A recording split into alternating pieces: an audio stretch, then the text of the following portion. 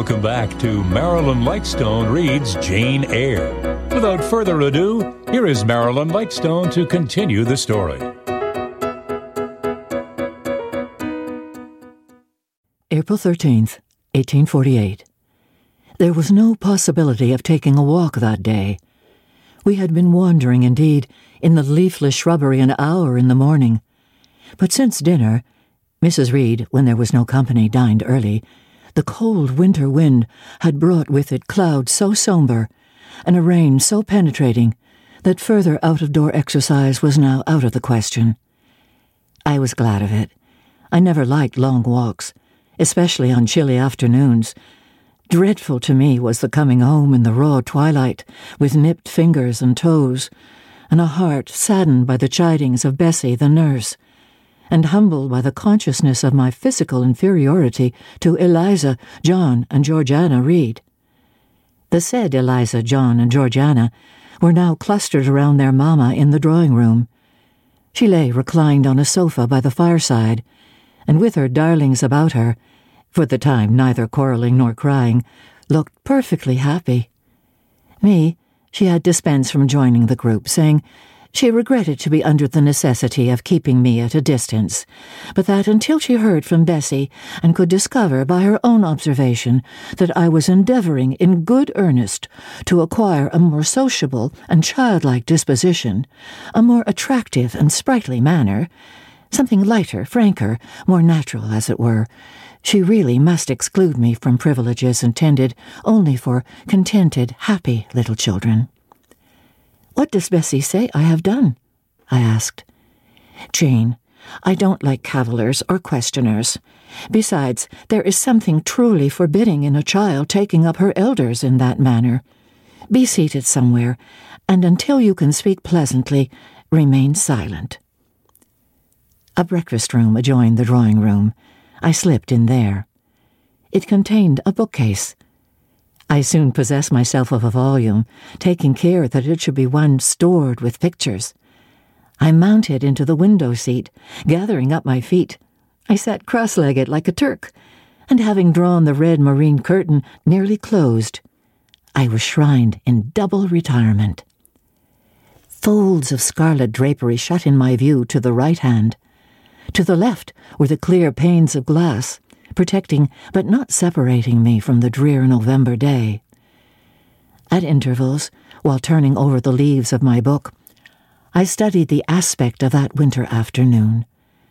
Afar, it offered a pale blank of mist and cloud. Near a scene of wet lawn and storm-beat shrub, with ceaseless rain sweeping away wildly before a long and lamentable blast. I returned to my book, Bewick's History of British Birds. The letterpress thereof I cared little for, generally speaking, and yet there were certain introductory pages that, child as I was, I could not pass quite as a blank. They were those which treat of the haunts of seafowl, of the solitary rocks and promontories, by them only inhabited, of the coast of Norway, studded with isles from its southern extremity, the Lindeness or Naze to the North Cape, where the northern ocean, in vast whirls, boils around the naked, melancholy isles of farthest Thule, and the Atlantic surge pours in among the stormy Hebrides.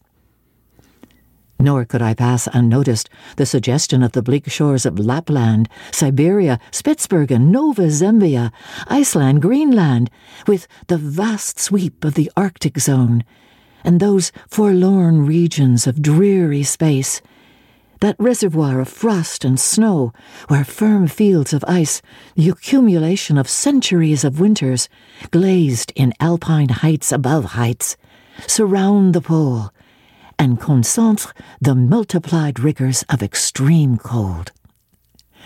Of these death-white realms I formed an idea of my own, shadowy, like all the half-comprehended notions that float dim through children's brains, but strangely impressive. The words in these introductory pages connected themselves with the succeeding vignettes, and gave significance to the rock standing up alone in a sea of billow and spray, to the broken boat stranded on a desolate coast, to the cold and ghastly moon glancing through bars of cloud at a wreck just sinking. I cannot tell what sentiment haunted the quite solitary churchyard with its inscribed headstone, its gate, its 2 trees, its low horizon, girdled by a broken wall, and its newly risen crescent attesting the hour of eventide. The 2 ships becalmed on a torpid sea I believed to be marine phantoms. The fiend pinning down the thief's pack behind him I passed over quickly. It was an object of terror. So was the black horned thing seated aloof on a rock, surveying a distant crowd surrounding a gallows. Each picture told a story, mysterious often to my undeveloped understanding and imperfect feelings, yet ever profoundly interesting. As interesting as the tales Bessie sometimes narrated on winter evenings, when she chanced to be in good humour, and when, having brought her ironing table to the nursery hearth, she allowed us to sit about it, and while she got up Mrs. Reed's lace frills and crimped her nightcap borders, fed our eager attention with passages of love and adventure taken from old fairy tales and other ballads, or, as at a later period I discovered, from the pages of Pamela and Henry, Earl of Morland. With Benwick on my knee, I was then happy. Happy at least in my way. I feared nothing but interruption, and that came too soon. The breakfast-room door opened. "Bah, Madam Mope!" cried the voice of John Reed. Then he paused. He found the room apparently empty. "Where the dickens is she?" he continued. "Lizzie! Georgie!" calling to his sisters. "Joan is not here. Tell Mamma she's run out into the rain. Bad animal." It is well I drew the curtain, thought I, and I wished fervently he might not discover my hiding place. Nor would John Reed have found it out himself. He was not quick either of vision or conception. But Eliza just put her head in at the door and said at once, "She is in the window seat, to be sure, Jack." And I came out immediately, for I trembled at the idea of being dragged forth by the said Jack. "What do you want?" I asked with awkward diffidence. "Say, what do you want, Master Reed?" was the answer. "I want you to come here." And seating himself in an armchair, he intimated by a gesture that I was to approach and stand before him. John Reed was a schoolboy of 14 years old, 4 years older than I, for I was but 10, large and stout for his age, with a dingy and unwholesome skin, thick lineaments in a spacious visage, heavy limbs, and large extremities.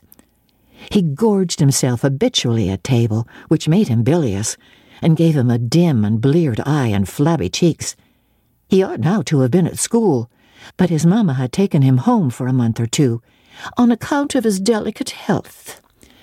Mr. Miles, the master, affirmed that he would do very well if he had fewer cakes and sweetmeats sent him from home, but the mother's heart turned from an opinion so harsh, and inclined rather to the more refined idea that John's sallowness was owing to over-application, and perhaps to pining after home. John had not much affection for his mother and sisters, and an antipathy to me. He bullied and punished me, not 2 or 3 times in the week, nor once or twice in the day, but continually. Every nerve I had feared him, and every morsel of flesh in my bones shrank when he came near. There were moments when I was bewildered by the terror he inspired, because I had no appeal whatever against either his menaces or his inflictions. The servants did not like to offend their young master by taking my part against him, and Mrs. Reed was blind and deaf on the subject. She never saw him strike or heard him abuse me, though he did both now and then in her very presence, more frequently, however, behind her back. Habitually obedient to John, I came up to his chair. He spent some 3 minutes in thrusting out his tongue at me as far as he could without damaging the roots. I knew he would soon strike, and while dreading the blow, I mused on the disgusting and ugly appearance of him who would presently deal it. I wonder if he would read that notion in my face, for all at once, without speaking, he struck suddenly and strongly. I tottered, and on regaining my equilibrium, retired back a step or two from his chair. "That is for your impudence in answering Mamma a while since," said he, "and for your sneaking away of getting behind curtains, and for the look you had in your eyes 2 minutes since, you rat." Accustomed to John Reed's abuse, I never had an idea of replying to it. My care was how to endure the blow which would certainly follow the insult. "What were you doing behind the curtain?" he asked. "I was reading. Show the book." I returned to the window and fetched it thence. "You have no business to take our books. You're a dependent, Mamma says. You have no money. Your father left you none. You ought to beg, and not to live here with gentlemen's children like us, and eat the same meals we do, and wear clothes at our mamma's expense. Now I'll teach you to rummage my bookshelves, for they are mine. All the house belongs to me, or will do in a few years. Go and stand by the door, out of the way of the mirror and the windows." I did so, not at first aware what was his intention. But when I saw him lift and poise the book and stand in act to hurl it, I instinctively started aside with a cry of alarm. Not soon enough, however. The volume was flung. It hit me, and I fell, striking my head against the door and cutting it. The cut bled. The pain was sharp. My terror had passed its climax, but other feelings succeeded. "Weak and cruel boy," I said. "You are like a murderer. You are like a slave-driver. You are like the Roman emperors." I had read Goldsmith's History of Rome, and had formed my opinion of Nero, Caligula, etc. Also, I had drawn parallels in silence, which I never thought thus to have declared aloud. "What? What?" he cried. "Did she say that to me? Did you hear her, Eliza and Georgiana? Won't I tell Mamma? But first—" He ran headlong at me. I felt him grasp my hair and my shoulder. He had closed with a desperate thing. I really saw in him a tyrant, a murderer. I felt a drop or two of blood from my head trickle down my neck, and was sensible of somewhat pungent suffering. These sensations for the time predominated over fear, and I received him in frantic sort. I don't very well know what I did with my hands, but he called me "Rat! Rat!" and bellowed out loud. Aid was near him. Eliza and Georgiana had run for Mrs. Reed, who was gone upstairs. She now came upon the scene, followed by Bessie and her maid Abbot. We were parted. I heard the word, "Dear, dear, what a fury to fly at Master John! Did anyone ever see such a picture of passion?" Then Mrs. Reed subjoined, "Take her away to the Red Room and lock her in there." 4 hands were immediately laid upon me, and I was borne upstairs. Chapter 2. I resisted all the way, a new thing for me, and a circumstance which greatly strengthened the bad opinion Bessie and Miss Abbot were disposed to entertain of me. The fact is, I was a trifle beside myself, or rather out of myself, as the French would say. I was conscious that a moment's mutiny had already rendered me liable to strange penalties, and, like any other rebel slave, I felt resolved in my desperation to go all lengths. "Hold her arms, Miss Abbot. She's like a mad cat." For shame, cried the lady's maid. "What shocking conduct, Miss Eyre, to strike a young gentleman, your benefactress's son, your young master." "Master? How is he my master? Am I a servant?" "No, you are less than a servant, for you do nothing for your keep. There, sit down and think over your wickedness." They had got me by this time into the apartment indicated by Mrs. Reed, and had thrust me upon a stool.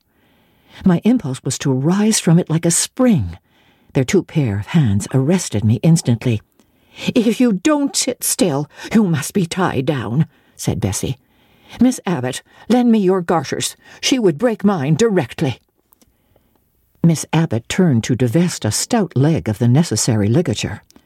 This preparation for bonds and the additional ignominy it inferred took a little of the excitement out of me. "Don't take them off," I cried. "I will not stir." In guarantee whereof, I attached myself to my seat by my hands. "Mind you don't," said Bessie. And when she had ascertained that I was really subsiding, she loosened her hold of me. Then she and Miss Abbott stood with folded arms, looking darkly and doubtfully on my face, as incredulous of my sanity. "She never did so before," at last said Bessie, turning to Abigail. "But it was always in her," was the reply. "I've told Mrs. often my opinion about the child, and Mrs. agreed with me. She's an underhand little thing. I never saw a girl of her age with so much cover." Bessie answered not, but ere long, addressing me, she said, "You ought to be aware, miss, that you are under obligations to Mrs. Reed. She keeps you. If she were to turn you off, you would have to go to the poorhouse." I had nothing to say to these words. They were not new to me. My very first recollections of existence included hints of the same kind. This reproach of my dependence had become a vague sing-song in my ear, very painful and crushing, but only half intelligible. Miss Abbott joined in. "And you ought not to think yourself on an equality with Mrs. Reed and Master Reed, because Mrs. kindly allows you to be brought up with them. They will have a great deal of money, and you will have none. It is your place to be humble, and to try to make yourself agreeable to them." "What we tell you is for your good," added Bessie, in no harsh voice. "You should try to be useful and pleasant. Then perhaps you would have a home here.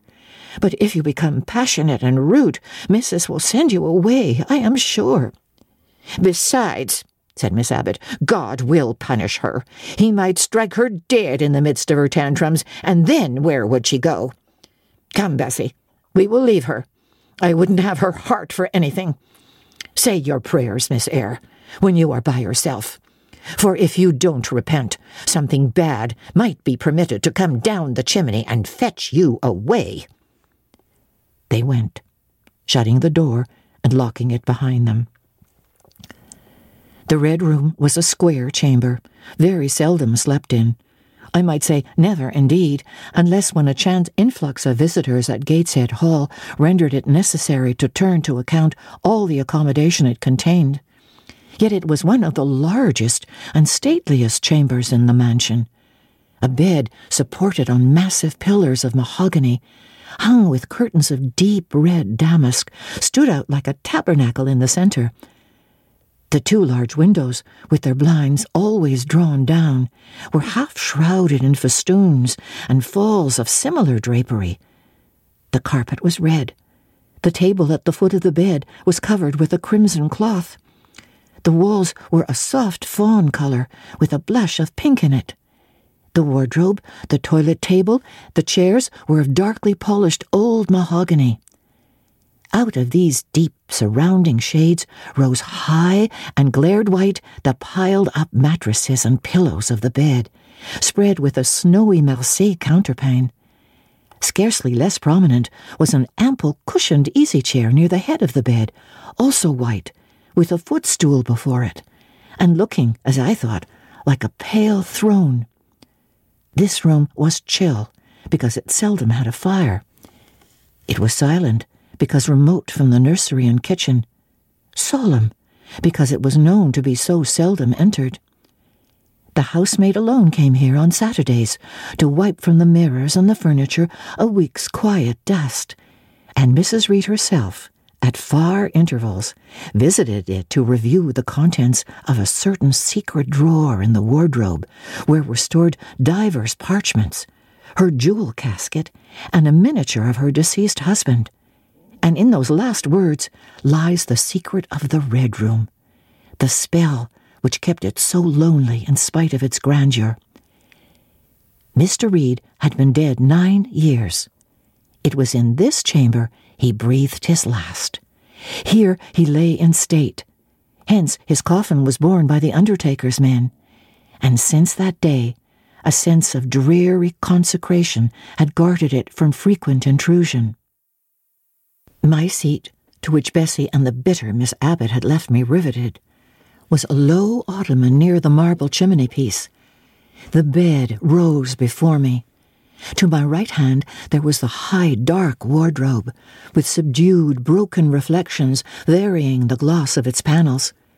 To my left were the muffled windows. A great looking-glass between them repeated the vacant majesty of the bed and room. I was not quite sure whether they had locked the door, and when I dared move, I got up and went to see.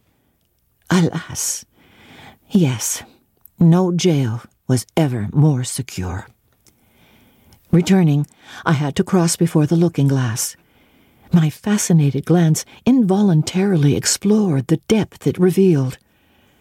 All looked colder and darker in that visionary hollow than in reality, and the strange little figure there gazing at me, with a white face, and arms speckling the gloom, and glittering eyes of fear, moving where all else was still, had the effect of a real spirit. I thought it like one of the tiny phantoms, half fairy, half imp, Bessie's evening stories represented, as coming out of lone, ferny dells in moors, and appearing before the eyes of belated travellers. I returned to my stool. Superstition was with me at that moment, but it was not yet her hour for complete victory. My blood was still warm. The mood of the revolted slave was still bracing me with its bitter vigor. I had to stem a rapid rush of retrospective thought before I quailed to the dismal present. All John Reed's violent tyrannies, all his sister's proud indifference, all his mother's aversion, all the servants' partiality, turned up in my disturbed mind like a dark deposit in a turbid well. Why was I always suffering, always browbeaten, always accused, forever condemned? Why could I never please? Why was it useless to try to win anyone's favor? Eliza, who was headstrong and selfish, was respected. Georgiana, who had a spoiled temper, a very acrid spite, a captious and insolent carriage, was universally indulged. Her beauty, her pink cheeks and golden curls seemed to give delight to all who looked at her, and to purchase indemnity for every fault. John no one thwarted, much less punished, though he twisted the necks of the pigeons, killed the little pea-chicks, set the dogs at the sheep, stripped the hothouse vines of their fruit, and broke the buds of the choicest plants in the conservatory. He called his mother old girl, too, sometimes reviled her for her dark skin, similar to his own, bluntly disregarded her wishes, not infrequently tore and spoiled her silk attire, and he was still her own darling. I dared commit no fault. I strove to fulfill every duty, and I was termed naughty and tiresome, sullen and sneaking from morning to noon, and from noon to night. My head still ached and bled with the blow and fall I had received. No one had reproved John for wantonly striking me, and because I had turned against him to avert further irrational violence, I was loaded with general opprobrium. "Unjust! Unjust!" said my reason, forced by the agonizing stimulus into precocious though transitory power, and resolve, equally wrought up, instigated some strange expedient to achieve escape from insupportable oppression, as running away, or, if that could not be effected, never eating or drinking more, and letting myself die. What a consternation of soul was mine that dreary afternoon! How all my brain was in tumult, and all my heart in insurrection. Yet in what darkness, what dense ignorance was the mental battle fought! I could not answer the ceaseless inward question why I thus suffered, now at the distance of, I will not say how many years. I see it clearly. I was a discord in Gateshead Hall. I was like nobody there. I had nothing of harmony with Mrs. Reed or her children, or her chosen vassalage. If they did not love me, in fact, as little did I love them. They were not bound to regard with affection a thing that could not sympathize with one amongst them, a heterogeneous thing, opposed to them in temperament, in capacity, in propensities, a useless thing, incapable of serving their interest or adding to their pleasure, a noxious thing, cherishing the germs of indignation at their treatment, of contempt of their judgment. I know that had I been a sanguine, brilliant, careless, exacting, handsome, romping child, though equally dependent and friendless, Mrs. Reed would have endured my presence more complacently. Her children would have entertained for me more of the cordiality of fellow feeling. The servants would have been less prone to make me the scapegoat of the nursery. Daylight began to forsake the Red Room. It was past 4 o'clock, and the beclouded afternoon was tending to drear twilight. I heard the rain still beating continuously on the staircase window, and the wind howling in the grove behind the hall. I grew by degrees cold as a stone, and then my courage sank. My habitual mood of humiliation, self-doubt, forlorn depression fell damp on the embers of my decaying ire. All said I was wicked, and perhaps I might be so. What thought had I been but just conceiving of starving myself to death? That certainly was a crime. And was I fit to die? Or was the vault under the chancel of Gateshead Church an inviting bourne? In such vault I had been told did Mr. Reed lie buried, and led by this thought to recall his idea, I dwelt on it with gathering dread. I could not remember him, but I knew that he was my own uncle, my mother's brother, that he had taken me when a parentless infant to his house, and that, in his last moments, he had required a promise of Mrs. Reed that she would rear and maintain me as one of her own children. Mrs. Reed probably considered she had kept this promise, and so she had, I dare say, as well as her nature would permit her.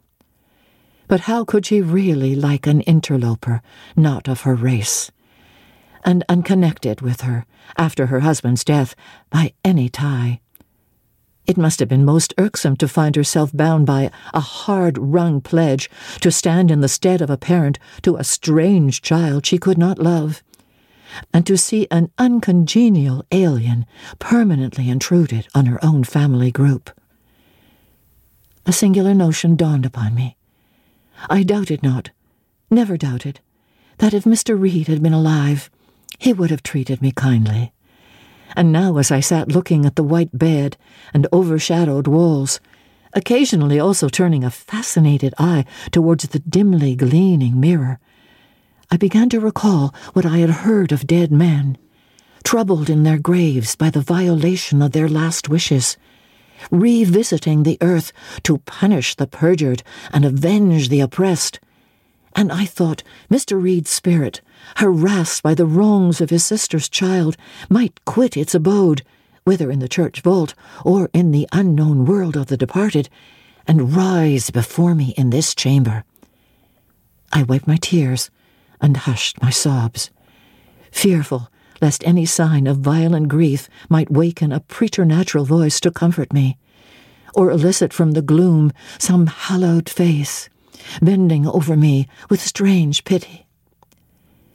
This idea, consolatory in theory, I felt would be terrible if realized. With all my might, I endeavored to stifle it. I endeavored to be firm.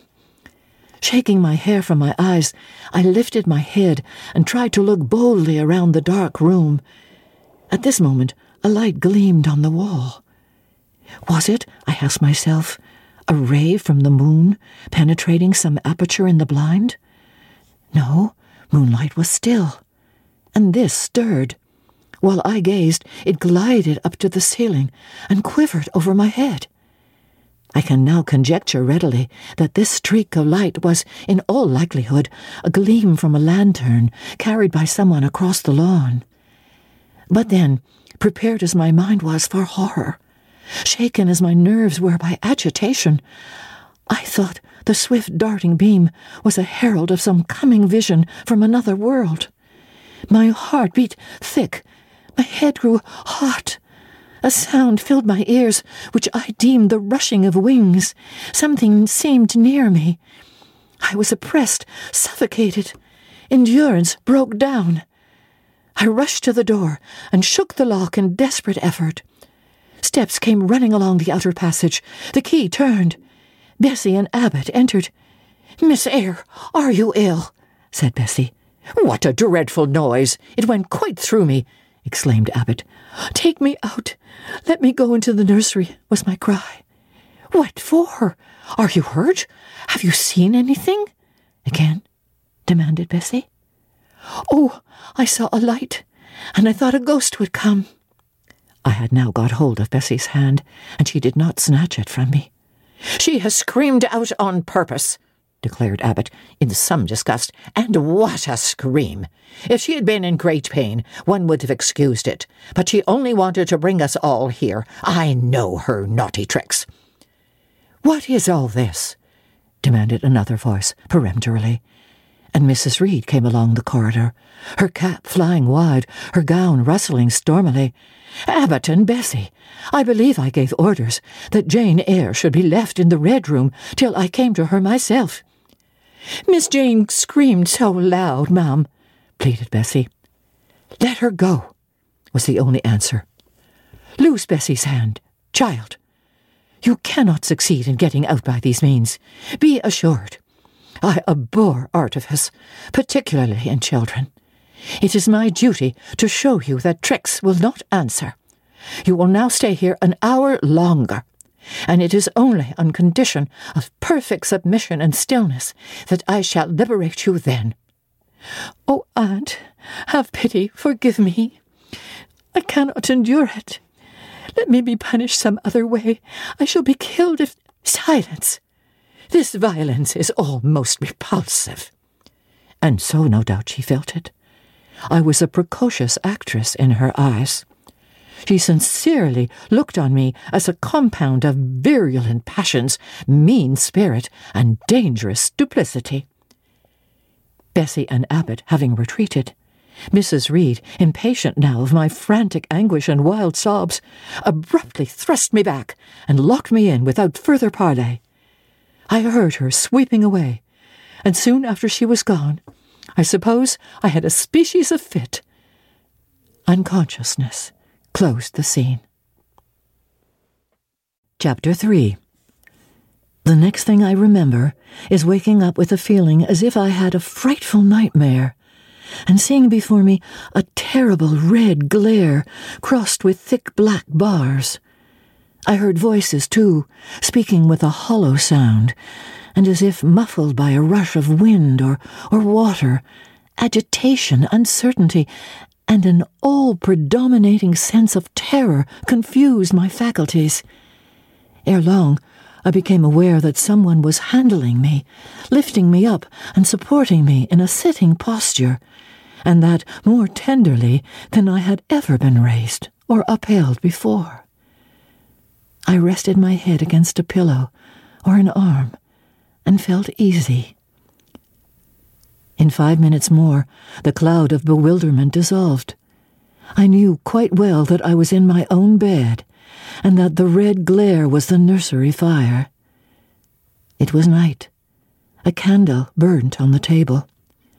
Bessie stood at the bed foot, with a basin in her hand, and a gentleman sat in a chair near my pillow, leaning over me. I felt an inexpressible relief, a soothing conviction of protection and security when I knew that there was a stranger in the room, an individual not belonging to Gateshead and not related to Mrs. Reed. Turning from Bessie, though her presence was far less obnoxious to me than that of Abbot, for instance, would have been. I scrutinized the face of the gentleman. I knew him. It was Mr. Lloyd, an apothecary, sometimes called in by Mrs. Reed when the servants were ailing. For herself and the children, she employed a physician. "Well, who am I?" he asked. I pronounced his name, offering him at the same time my hand. He took it, smiling and saying, "We shall do very well by and by." Then he laid me down, and addressing Bessie, charged her to be very careful that I was not disturbed during the night. Having given some further directions and intimates that he should call again the next day, he departed. To my grief, I felt so sheltered and befriended while he sat in the chair near my pillow, and as he closed the door after him, all the room darkened, and my heart again sank. Inexpressible sadness weighed it down. "Do you feel as if you should sleep, miss?" asked Bessie, rather softly. Scarcely dared I answer her, for I feared the next sentence might be rough. "I will try." "Would you like to drink, or could you eat anything?" "No, thank you, Bessie." "Then I think I shall go to bed, for it is past 12 o'clock, but you may call me if you want anything in the night." Wonderful civility, this. It emboldened me to ask a question. "Bessie, what is the matter with me? Am I ill?" "You fell sick, I suppose, in the Red Room with crying. You'll be better soon, no doubt." Bessie went into the housemaid's apartment, which was near. I heard her say, "Sarah, come and sleep with me in the nursery. I daren't for my life be alone with that poor child tonight. She might die. It's such a strange thing she should have that fit. I wonder if she saw anything. Mrs. was rather too hard." Sarah came back with her. They both went to bed. They were whispering together for half an hour before they fell asleep. I caught scraps of their conversation, from which I was able only too distinctly to infer the main subject discussed. Something passed her, all dressed in white, and vanished. A great black dog behind him. 3 loud raps on the chamber door. A light in the churchyard just over his grave, etc., etc., etc. At last, both slept. The fire and the candle went out.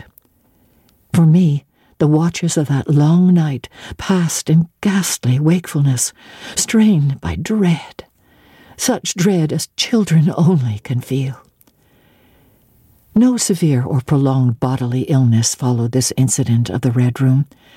It only gave my nerves a shock, of which I feel the reverberation to this day. Yes, Mrs. Reed, to you I owe some fearful pangs of mental suffering, but I ought to forgive you, for you knew not what you did. While rendering my heartstrings, you thought you were only uprooting my bad propensities. Next day, by noon, I was up and dressed, and sat wrapped in a shawl by the nursery hearth. I felt physically weak and broken down, but my worst ailment was an unutterable wretchedness of mind, a wretchedness which kept drawing from me silent tears. No sooner had I wiped one salt drop from my cheek than another followed. Yet I thought I ought to have been happy, for none of the Reeds were there. They were all gone out in the carriage with their mamma. Abbot, too, was sewing in another room, and Bessie, as she moved hither and thither, putting away toys and arranging drawers, addressed to me every now and then a word of unwonted kindness. This state of things should have been to me a paradise of peace, accustomed as I was to a life of ceaseless reprimand and thankless fagging. But in fact, my racked nerves were now in such a state that no calm could soothe and no pleasure could excite them agreeably. Bessie had been down into the kitchen, and she brought up with her a tart on a certain brightly painted china plate, whose bird of paradise, nestling in a wreath of convolvuli and rosebuds, had been wont to stir in me a most enthusiastic sense of admiration, and which plate I had often petitioned to be allowed to take in my hand in order to examine it more closely, but had always hitherto been deemed unworthy of such a privilege. This precious vessel was now placed on my knee, and I was cordially invited to eat the circlet of delicate pastry upon it. Vain favour, coming like most other favours long deferred, and often wished for, too late. I could not eat the tart, and the plumage of the bird, the tints of the flowers, seemed strangely faded. I put both plate and tart away. Bessie asked if I would have a book. The word book acted as a transient stimulus, and I begged her to fetch Gulliver's Travels from the library. This book I had again and again perused with delight. I considered it a narrative of facts, and discovered in it a vein of interest deeper than what I found in fairy tales. For as to the elves, having sought them in vain among foxglove leaves and bells, under mushrooms and beneath the ground ivy mantling old wall nooks, I had at length made up my mind to the sad truth that they were all gone out of England to some savage country where the woods were wilder and thicker, and the population more scant, whereas Lilliput and Brobdingnag being, in my creed, solid parts of the earth's surface, I doubted not that I might one day, by taking a long voyage, see with my own eyes the little fields, houses, and trees, the diminutive people, the tiny cows, sheep, and birds of the one realm, and the cornfields forest high, the mighty mastiffs, the monster cats, the tower-like men and women of the other. Yet, when this cherished volume was now placed in my hand, when I turned over its leaves and sought in its marvelous pictures the charm I had till now never failed to find, all was eerie and dreary. The giants were gaunt goblins, the pygmies malevolent and fearful imps, Gulliver a most desolate wanderer in most dread and dangerous regions. I closed the book, which I dared no longer peruse, and put it on the table beside the untasted tart. Bessie had now finished dusting and tidying the room, and having washed her hands, she opened a certain little drawer, full of splendid shreds of silk and satin, and began making a new bonnet for Georgiana's doll. Meantime she sang her song. Her song was, "In the days when we went gypsying, a long time ago." I had often heard the song before, and always with lively delight, for Bessie had a sweet voice, at least I thought so. But now, though her voice was still sweet, I found in its melody an indescribable sadness. Sometimes, preoccupied with her work, she sang the refrain very low, very lingeringly. "A long time ago" came out like the saddest cadence of a funeral hymn. She passed into another ballad, this time a really doleful one. "My feet they are sore, and my limbs they are weary. Long is the way, and the mountains are wild.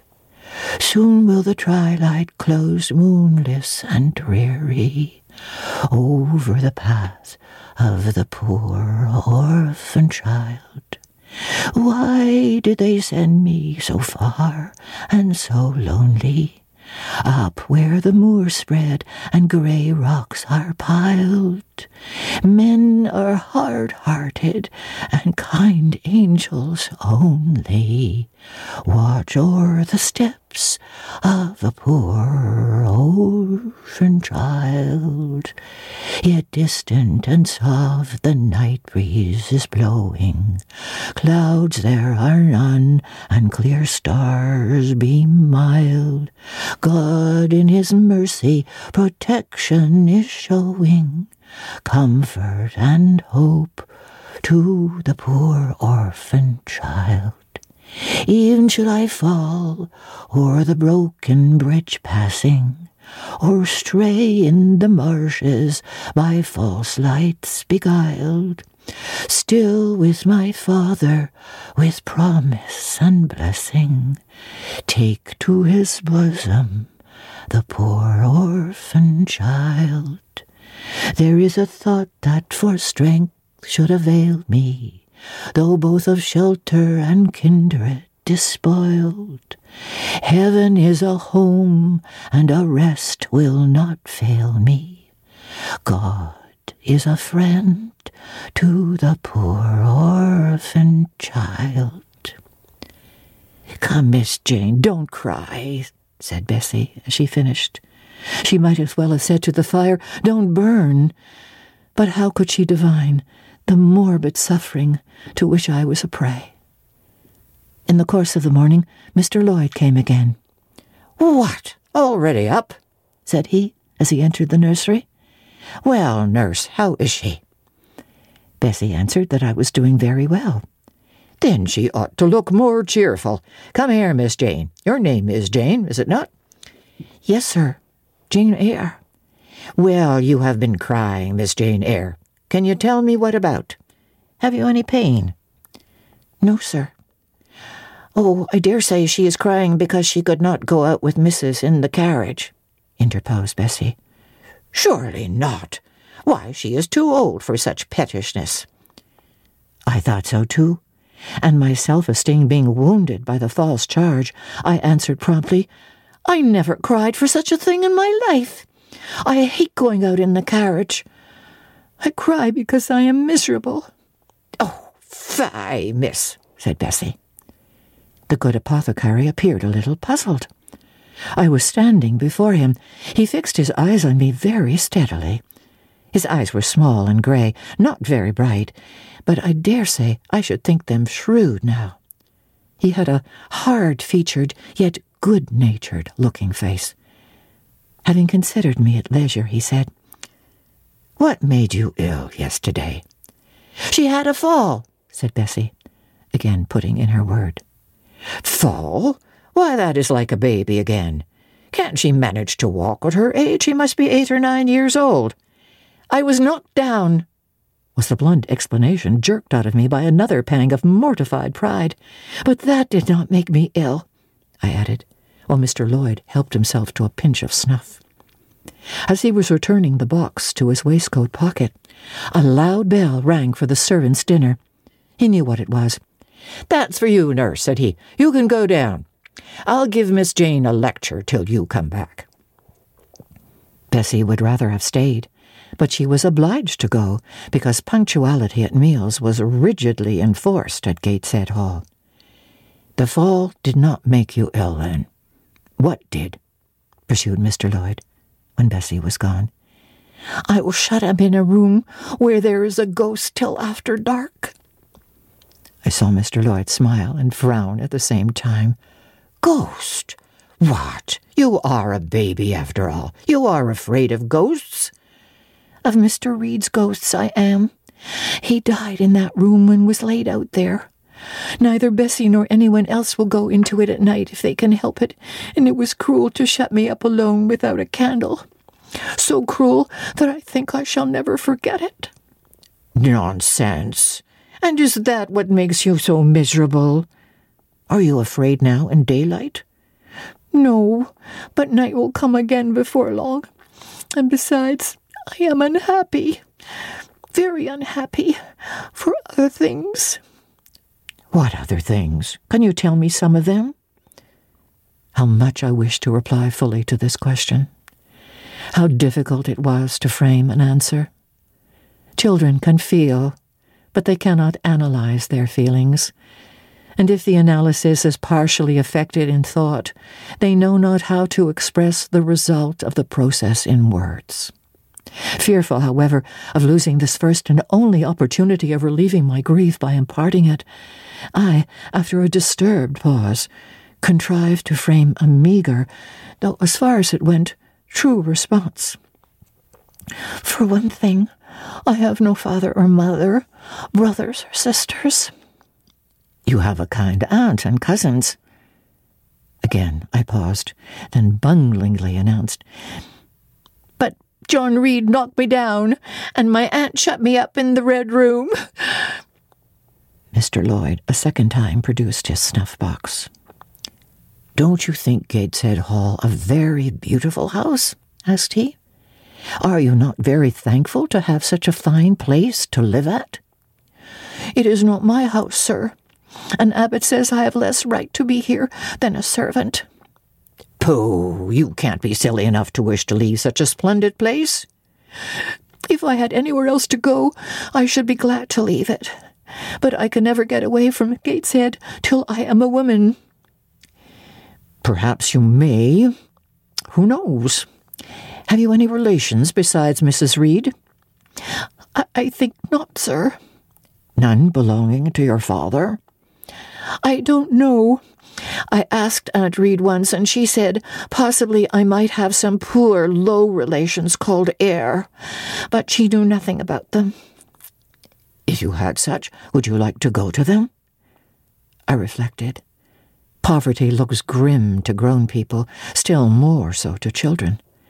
They have not much idea of industrious, working, respectable poverty. They think of the word only as connected with ragged clothes, scanty food, fireless grates, rude manners, and debasing vices. Poverty for me was synonymous with degradation. No, I should not like to belong to poor people, was my reply. Not even if they were kind to you? I shook my head. I could not see how poor people had the means to being kind. And then to learn to speak like them, to adopt their manners, to be uneducated, to grow up like one of the poor women I saw sometimes nursing their children, or washing their clothes at the cottage doors of the village of Gateshead. No, I was not heroic enough to purchase liberty at the price of caste. But are your relatives so very poor? Are they working people? I cannot tell. Aunt Reed says if I have any, they must be a beggarly set. I should not like to go a-begging. Would you like to go to school? Again I reflected. I scarcely knew what school was. Bessie sometimes spoke of it as a place where young ladies sat in the stocks, wore backboards, and were expected to be exceedingly genteel and precise. John Reed hated his school and abused his master. But John Reed's tastes were no rule for mine. And if Bessie's accounts of school discipline, gathered from the young ladies of a family where she had lived before coming to Gateshead, were somewhat appalling, her details of certain accomplishments attained by these same young ladies were, I thought, equally attractive. She boasted of beautiful paintings of landscapes and flowers by them executed, of songs they could sing and pieces they could play, of purses they could knit, of French books they could translate, till my spirit was moved to emulation as I listened. Besides, school would be a complete change. It implied a long journey, an entire separation from Gateshead, an entrance into a new life. I should indeed like to go to school, was the audible conclusion of my musings. Well, who knows what may happen, said Mr. Lloyd as he got up. The child ought to have a change of air and scene, he added, speaking to himself. Nerves not in a good state. Bessie now returned. At the same moment, the carriage was heard rolling up the gravel walk. "Is that your mistress nurse?" asked Mr. Lloyd. "I should like to speak to her before I go." Bessie invited him to walk into the breakfast room and led the way out. In the interview which followed between him and Mrs. Reed, I presume, from after occurrences, that the apothecary ventured to recommend my being sent to school, and the recommendation was no doubt readily enough adopted. For, as Abbott said, in discussing the subject with Bessie when both sat sewing in the nursery one night, after I was in bed, and as they thought asleep, Mrs. was, she dared say, glad enough to get rid of such a tiresome, ill-conditioned child, who always looked as if she were watching everybody and scheming plots underhand. Abbott, I think, gave me credit for being a sort of infantine Guy Fawkes. On that same occasion, I learned for the first time, from Miss Abbott's communications to Bessie, that my father had been a poor clergyman, that my mother had married him against the wishes of her friends who considered the match beneath her, that my grandfather Reed was so irritated at her disobedience he cut her off without a shilling, that after my father and mother had been married a year, the latter caught the typhus fever while visiting among the poor of a large manufacturing town where his curacy was situated, and where that disease was then prevalent, that my mother took the infection from him, and both died within a month of each other. Bessie, when she heard this narrative, sighed and said, "Poor Miss Jane is to be pitied too, Abbott." "Yes," responded Abbott. "If she were a nice, pretty child, she might compassionate with her forlornness, but one really cannot care for such a little toad as that." "Not a great deal, to be sure," agreed Bessie. "At any rate, a beauty like Miss Georgiana would be more moving in the same condition." "Yes, I dote on Miss Georgiana," cried the fervent Abbott. "Little darling, with her long curls and her blue eyes, and such a sweet colour as she has, just as if she were painted. Bessie, I could fancy a Welsh rarebit for supper." "So could I, with a roast onion. Come, we'll go down." They went. Thanks for listening to this episode of Marilyn Lightstone Reads Jane Eyre.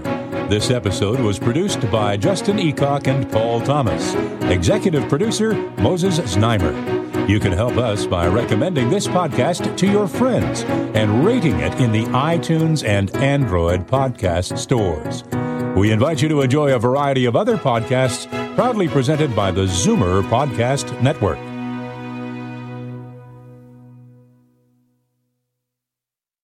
This podcast is proudly produced and presented by the Zoomer Podcast Network, home of great podcasts like Marilyn Lightstone Reads, Idea City on the Air, and The Garden Show.